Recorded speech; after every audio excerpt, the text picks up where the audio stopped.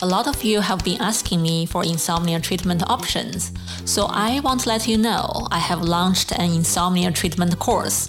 It's a very structured and effective treatment program with a lot of clinical evidence support. So one course is in Chinese and one is in English.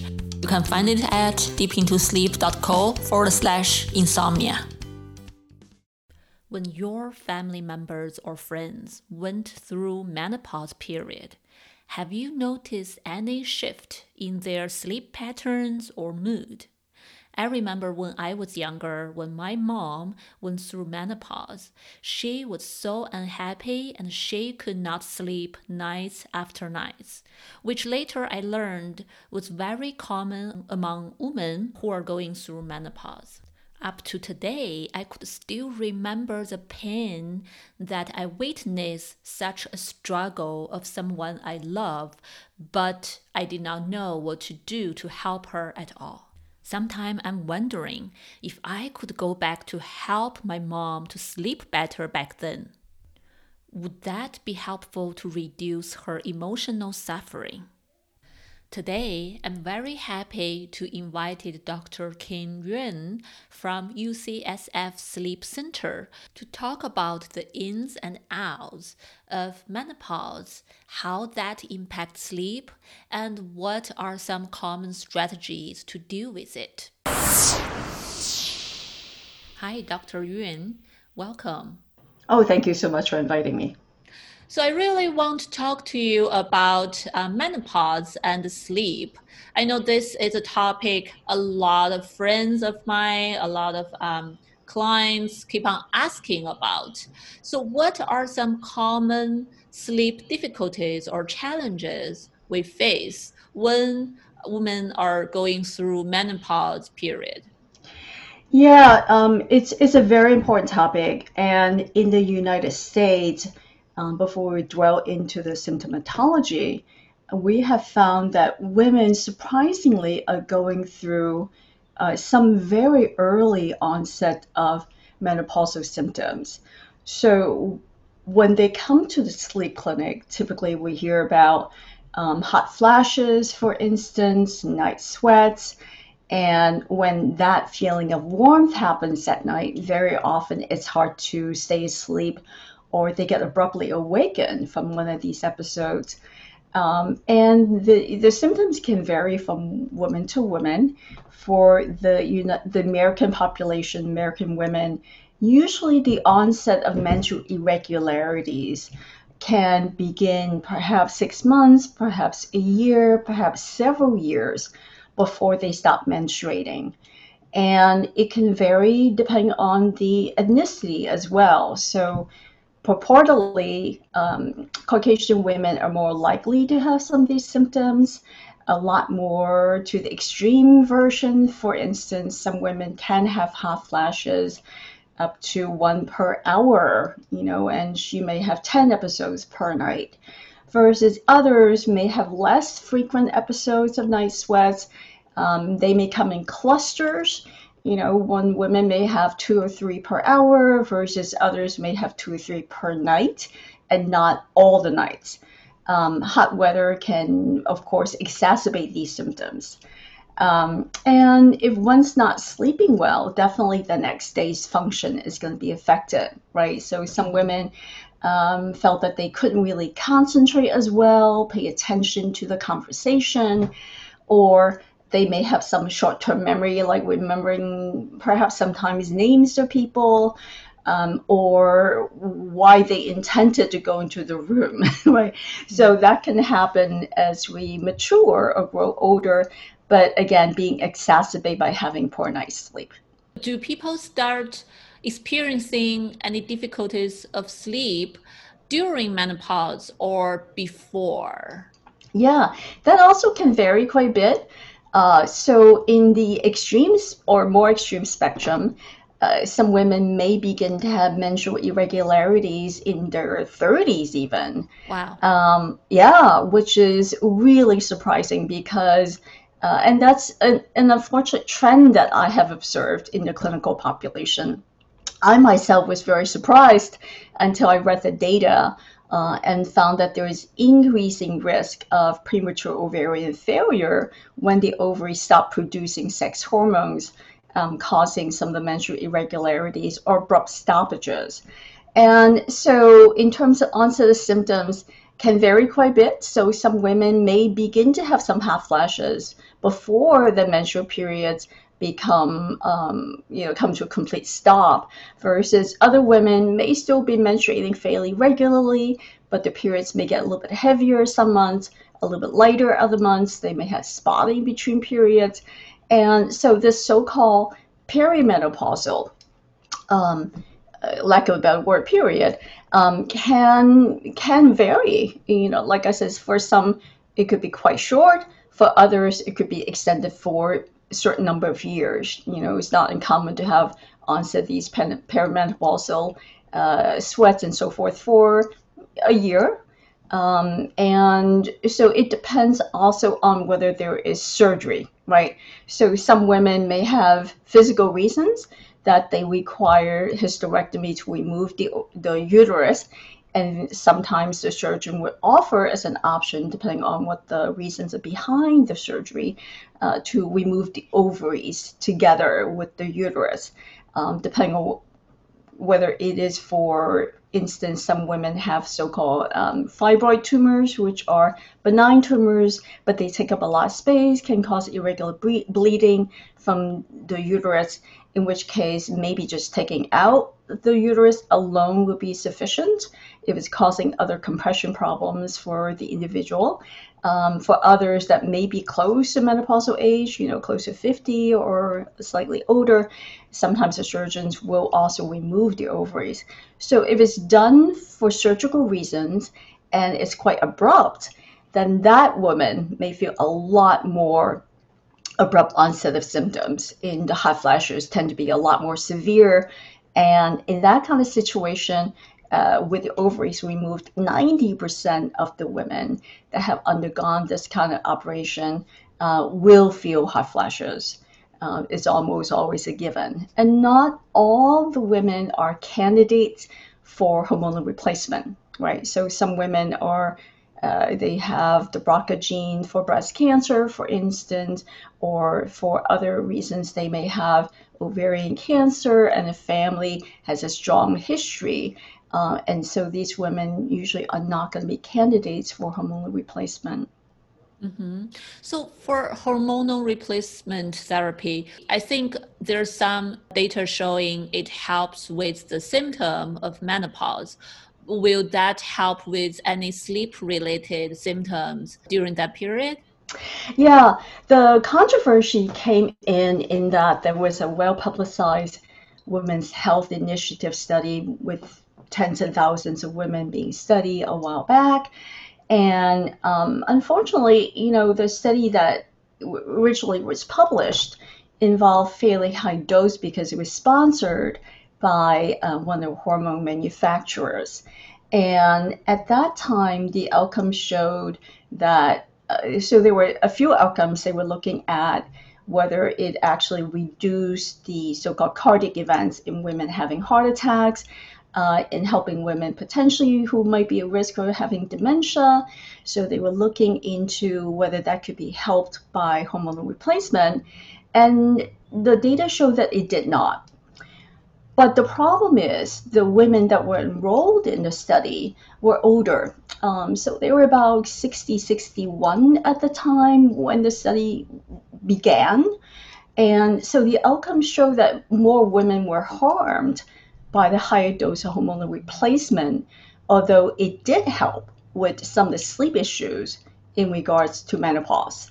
And so because of the report of that study, it has taken a lot more motivation and also persistence in research in figuring out, whether it is really helpful for women to go on hormonal replacement. So for a couple of decades, there's really not a lot of research after that study was published.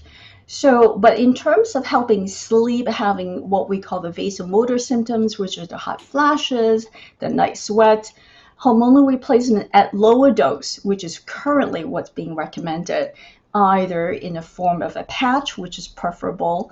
There are combination patches where both the estrogen component and then the progesterone component are combined into one. So women that have intact uterus are recommended to have a combination to protect the uterus so that we don't develop bleeding and or risk of cancer. For women that do not have a uterus, typically they will go on estrogen alone. So it could be estrogen patch alone without the progesterone component to it. And so either alone or together, they have been at low dose known to reduce substantially the number of night sweats, the number of awakenings, and the number of hot flashes that a woman experiences. Now, the two hormones presumably have different function. A lot of that has to be looked into further. So a lot of the data that we have are from rodents, the rats and mice, and along with human subjects. And so what we have found is that the estrogen, so one of the reasons that we have these acute onset, right? As I said earlier, the spectrum presentation could be highly variable. Some women experience a lot more symptoms, some women not so much. And some women can also tell you that, no, well, my period stopped, everything's okay, and I continue to function as normal. So we consider those women incredibly lucky. And so what we have learned is how rapidly the estrogen part drops. So the faster, which is the biological active component we call estradiol in the blood, that's measurable, but there's a very big range of what's normal. So of the women that tend to have more severe symptoms, we tend to see a more abrupt drop in their estrogen levels. But not all women, of course, need to have the blood drawn to see if the estrogen is really low. Again, just because the range of normal is so big. So if it's within the normal level, but this is much lower compared to what her levels were before, then she's much more likely to have symptoms. So the women that have more abrupt onset and more severe symptoms, of course, seem to be helped more with hormonal replacement.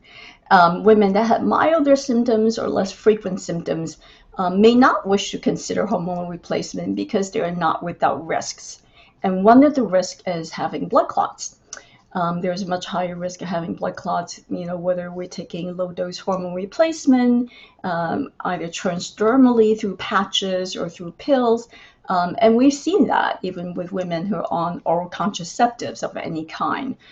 So this is not a risk to be taken lightly. It has to be weighted, against all the other risk factors that one may be feeling.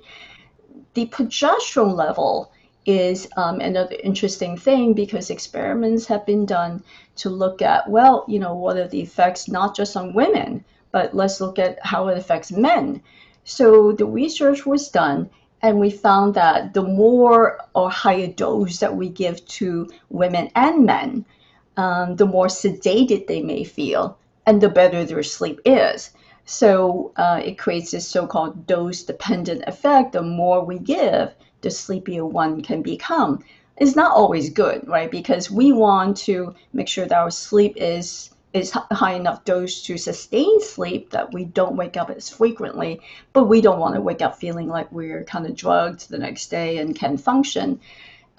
So the current thinking with hormonal replacement is to keep it as low as possible to mitigate against the risk of having blood clots, and also, of course, irregular bleeding, which can also be a quality of life issue, and make sure that there are other medications or behavioral approaches. So very often, fan works, we know, because when we have hot flashes, we have so-called vasodilation, the blood vessels get bigger. Similar to, if we have a couple of drinks, very often the skin may turn slightly red. And we term that the Asian glow, right? So particularly for Asians, if we have a few alcoholic beverages, we may turn red, bright red. So that's because the blood vessels are getting bigger, try to dissipate heat.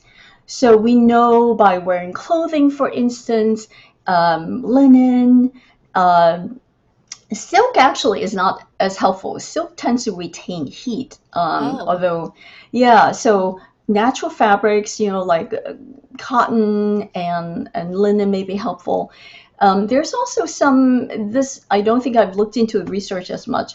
Some of the athletic fabrics that are moisture wicking, in that it takes the moisture away from the body, can be somewhat helpful, although I don't think the studies have been done to specifically look at that.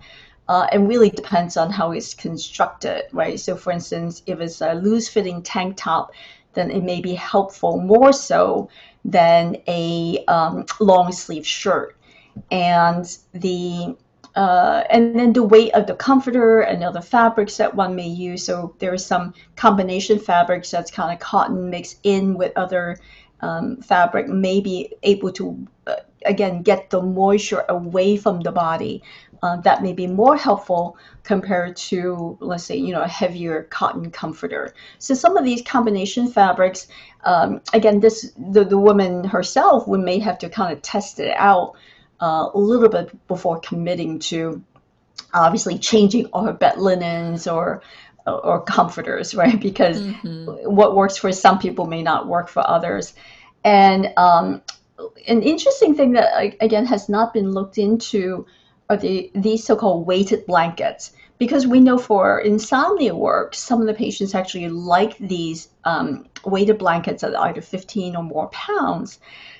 So for menopausal transition, I don't think that has been looked into whether they're helpful or not. Just because even though they weight a bit, very often the fabric itself is lighter weight compared to a comforter.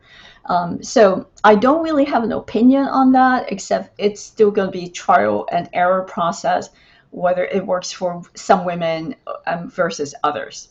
Yeah, but sounds like what we wear, what we use on bed, that possibly can help us somehow. Oh, yes. Yeah, I would totally agree with that. Mm. Temperature, we also know makes a difference, right? So most often in women that are experiencing hot flash, we feel more comfortable in cooler environment. So for our sleep purposes, there's also a high range of what's comfortable for some women. Certainly, if we're experiencing hot flashes, we don't want the temperature to be like, 74 or 78 degrees Fahrenheit. We probably want to dial it down to closer to mid or high 60s. That will make one more comfortable. But the other thing that's interesting, and you'll hear women talk about, oh, I felt warm, I took off the covers, and then I felt cold, right? Yeah. Because when we go into REM sleep, rapid eye movement sleep, and we go through those 4 to 6 periods, hopefully during the night, each one getting longer. And so when we're in REM sleep, we don't have temperature regulation. We are actually like a lot of the non-mammals in that we take on the room temperature. So if we had dialed down the thermostat before the night starts, and then all of a sudden, we feel warm, we're now comfortable, but then if we go through a dreaming cycle, then we may feel chilly, then we're gonna feel cold again. So that can wake some women up as well. So I guess, we just have to find a balance that will allow to feel comfortable enough but not shivering as the night progresses. Yeah, so it sounds like it's really an individual approach. Each of individuals need to find out what really works for her. Precisely. Then how about some cooling device? I know for treating insomnia, there are some device right now still going through possibly research period that they either cool your neck, your forehead, or your whole body. You can put it below you while you're sleeping on it. Is there any evidence about those kind of device can help with menopause related sleep difficulties? Yeah, so to my knowledge, number one, I think it's great to have technology because insomnia obviously is an area that needs a lot more research. And because, again, people have different reasons why they have developed insomnia.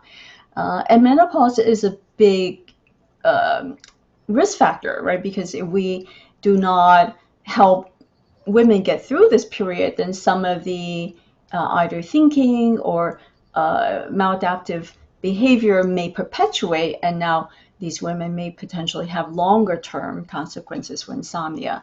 So these cooling devices, there are two thoughts. Number one is that in insomnia research, what's interesting is predating that when some of the subjects were sleeping and they immersed the subject's hand into different temperature water, with their permission, of course, then it actually helps improve in terms of how they feel and how the quality of their sleep, as reported by these subjects the next day.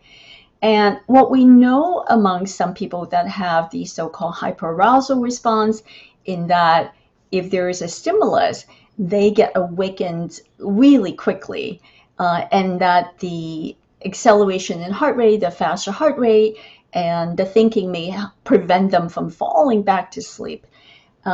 So what we also know is that sleep is more likely to come if our body temperatures drop a little bit. So hence we had for a very long time asked patients to take a warm bath if there's insomnia. So the warm bath, of course, raises the body temperature, but it also relaxes the muscle. But the moment we step out from the warm bath, then the temperatures actually drop faster. So we're actually helping the process along for that person to feel sleepier. And so the theory goes, well, what if we help them cool the brain, right? So if we cool the forebrain or at least the forehead, then will we get a stronger signal that this is the correct time to go to sleep? As from what I understand, these gadgets getting FDA approval, so hopefully we'll know once they are able to market to a wider audience whether it's going to be helpful. But again, from what I've heard is that the research looks promising. The only thing is, when we have done sleep studies on patients for other reasons, let's say for obstructive sleep apnea, which also increases after menopause, but when we have done studies using different types of technologies, so for instance, there are some that we put around the wrist, there are some that has a belt that goes across the chest area, there are some that are fitted over the forehead. The universal complaint is, these are not comfortable. And that does include the device that goes across the forehead. Some of it may be the weight of it, some of it could be just we don't like things on our faces or forehead sometimes as we sleep, particularly if they become dislodged. So I think that would be consideration. If you're someone who doesn't like wearing glasses, or if you wear sunglasses and they bother you, or if you wear a hat and they sometimes from the compression, some people are very sensitive to it, so they don't like wearing hats. So if you're one of those individuals, then perhaps that's not going to be the device to help you sleep. You may want to go for other alternatives. Great to know. Thank you. Oh, sure.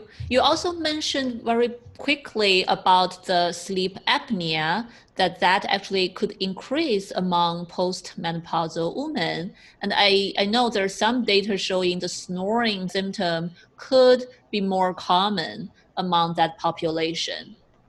Right. And thank you for reminding me. It is a very important issue because some women may begin to realize that, well, while their breathing was fine premenopausally, then there are some reports that here and there, hey, I hear you snoring, or during a hotel room that one may share with family or other friends, like there are some reports of snoring.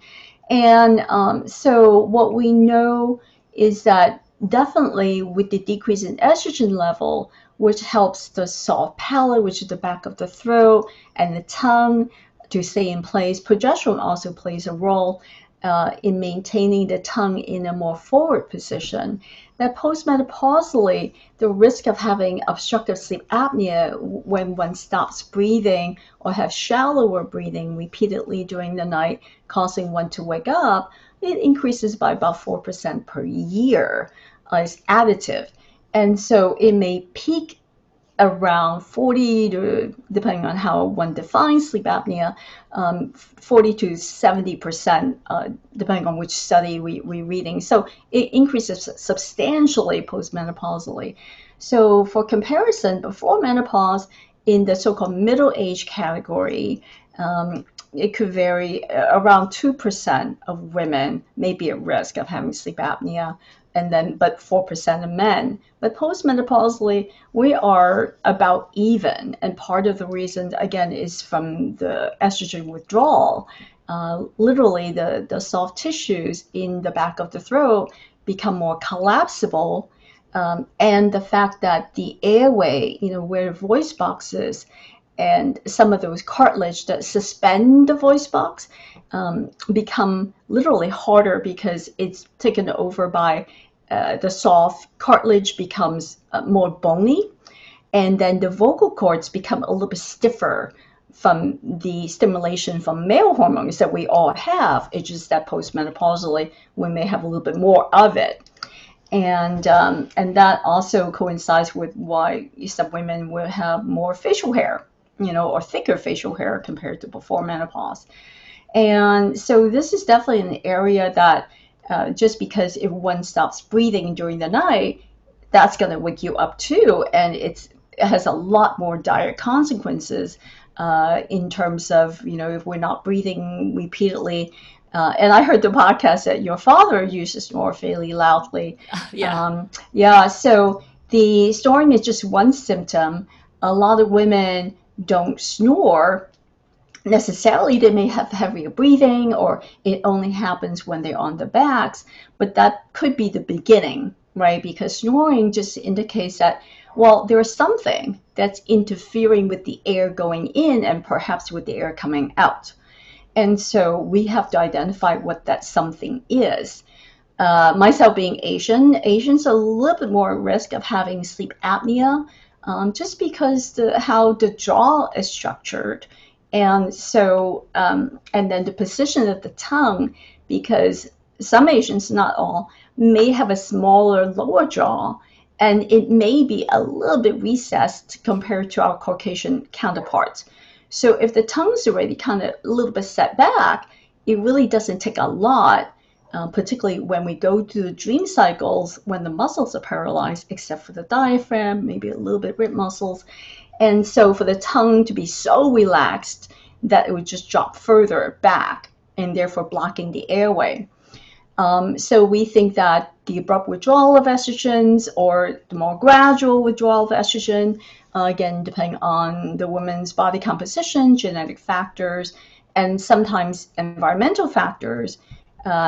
Again, I think one blessing, if one can say that, from COVID-19 is that we have less polluted air in general, just because we all stopped going outside.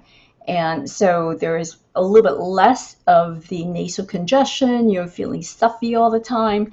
But now that we're going gradually back to work, we may see the air pollutants going up again. And so when you couple nasal congestion, nasal stuffiness, along with a more relaxed tongue, and if we are enjoying any alcoholic beverage, and where the tongue is even more relaxed, then we have the perfect storm, right? So if the tongue's more relaxed, muscles more relaxed, we may have more breathing problems that night compared to other times. Yeah, wow, great. Great to know all this science reasons behind what may happen and why they happen. So I think that can really help a lot of our audience going through menopause or have some symptoms of sleep difficulties to help them understand their bodies better, and then they possibly can consider whether they need to see a sleep doctor to get more diagnose or intervention accordingly. I hope so. I hope that the audience out there, if they are having issues, particularly now that we're all sheltering in place still, this is a great forum for them to try to get help. If it's not for themselves, certainly for people that they love and that they know may need some help and guidance. Yes, definitely. Hope so. Thank you very much, Sure. Dr. Yuan, for sharing all your expertise and knowledge with us, with the audience. It's my pleasure. Thank you for inviting me. If you have listened to my show before, you may know I always emphasize that sleep is an individual thing. Everyone's sleep difficulties are unique to themselves, and the intervention varies also. Sleep difficulties among menopause are very similarly.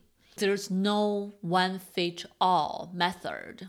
We really need to understand what our body needs, what really works for us, what doesn't, and then we can figure out how to intervene and how to help ourselves accordingly.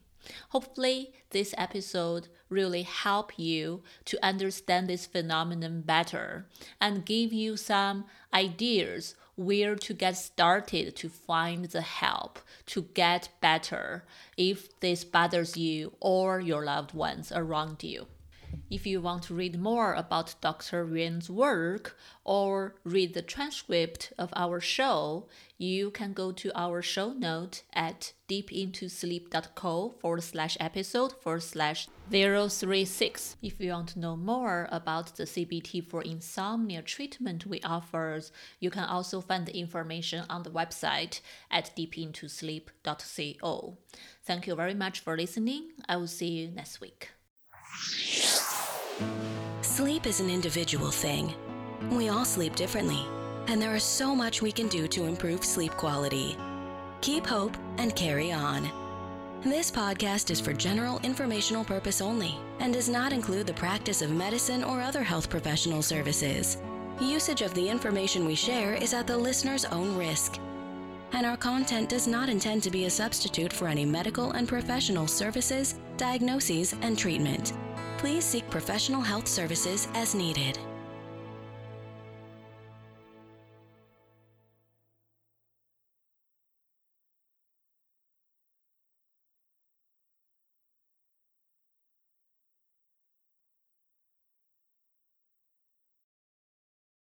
Are you suffering from insomnia? I promise you, the CBTI method in my course will definitely help you. Even if several nights of better sleep, that would be a world-changing experience for you. I have had so many success from my insomnia patients who have taken this course over the years. If you know someone who are struggling with sleep, go to my website and check out my course at deepintosleep.co/insomnia.